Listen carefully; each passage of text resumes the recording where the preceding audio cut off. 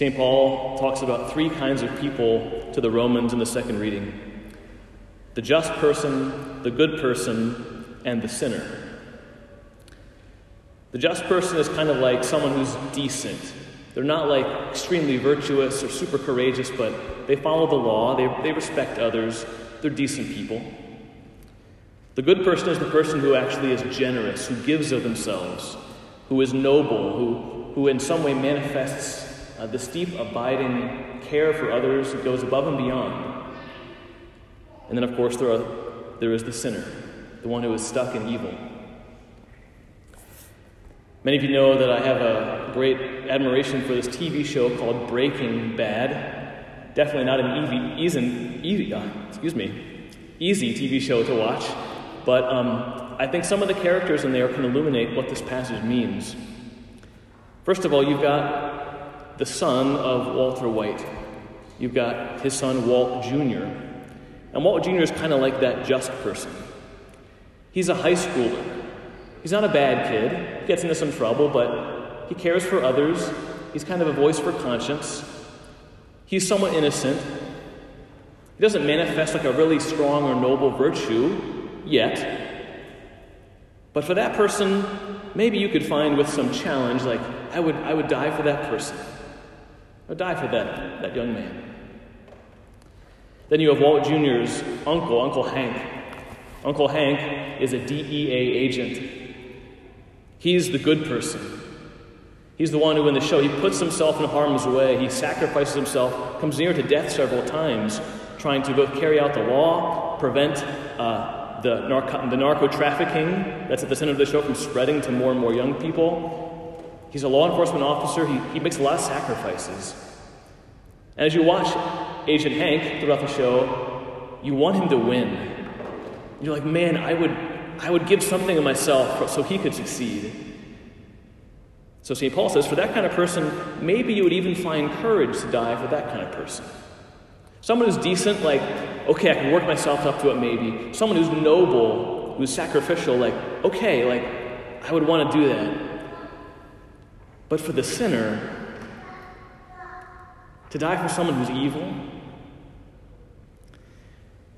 that character in the show is the main character, is Walter White, Walt Jr.'s dad, and the brother-in-law of Hank. And Walter White, throughout the course of the show, becomes a drug lord, a narco-trafficker. He's living in the suburbs, he's got a very humdrum family, but he gives himself to evil again and again, and by the end of the show, he's basically the devil incarnate. He's responsible for so much death, so much bloodshed, so much addiction. And it's not just that he does a lot of evil things, but it's the way he does them. He hurts others in the most hurtful ways possible, and lies about it, and manipulates people, and hurts the innocent. So much evil, so much sin. And by the end of the show, as you're watching it, I can say, at least in fiction, I can say, I've never had a deeper sense of looking at a TV screen and being like, this man deserves death. There's so much evil here. It needs to stop. Someone needs to stop this.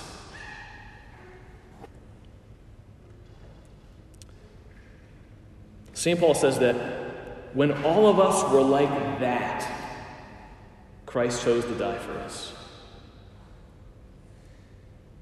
All of us without God's grace would eventually end up choosing to do so much evil, to choose self over others and over God so much.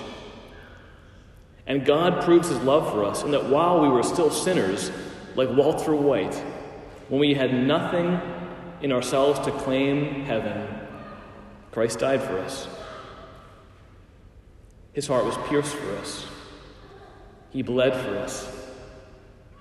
He saved us in a way that looks impossible.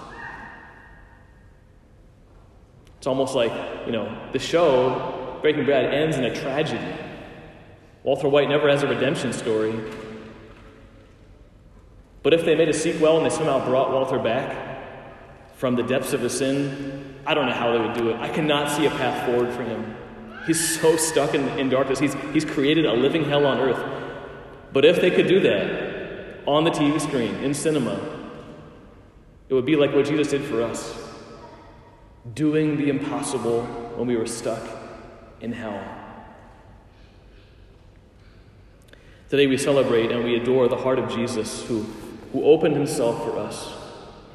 Not because we were decent, not because we were good, but because we were sinners, he died for us.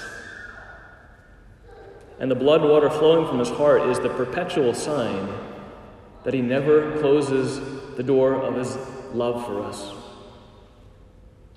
It always remains open. Every day on earth that we live, the door of his mercy is open to his heart. St. Bonaventure tells us that we should go to the side of Christ and we should press our lips to it as if to a fountain. It says we should lovingly drink from the streams of Jesus' blood and water and let his chaste love fill us. St. Bonaventure even compares the flowing heart of Jesus to the first flowing water described in the Bible.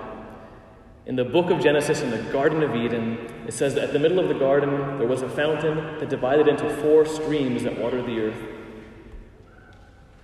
Bonaventure is saying that the new living water that irrigates the earth, that turns hell into paradise, is the flowing streams from the heart of the Savior. And we should press our lips upon it and let ourselves be flooded and inundated by his grace. The Good Shepherd wants this for us. The Good Shepherd wants to save us. The Good Shepherd has so much mercy for us. And even if we are the one who is lost and the 99 are fine, he will go out to find the one. He will go out to find the lost sheep. And indeed, there will be more joy in heaven over one sinner who repents than over 99 who are fine.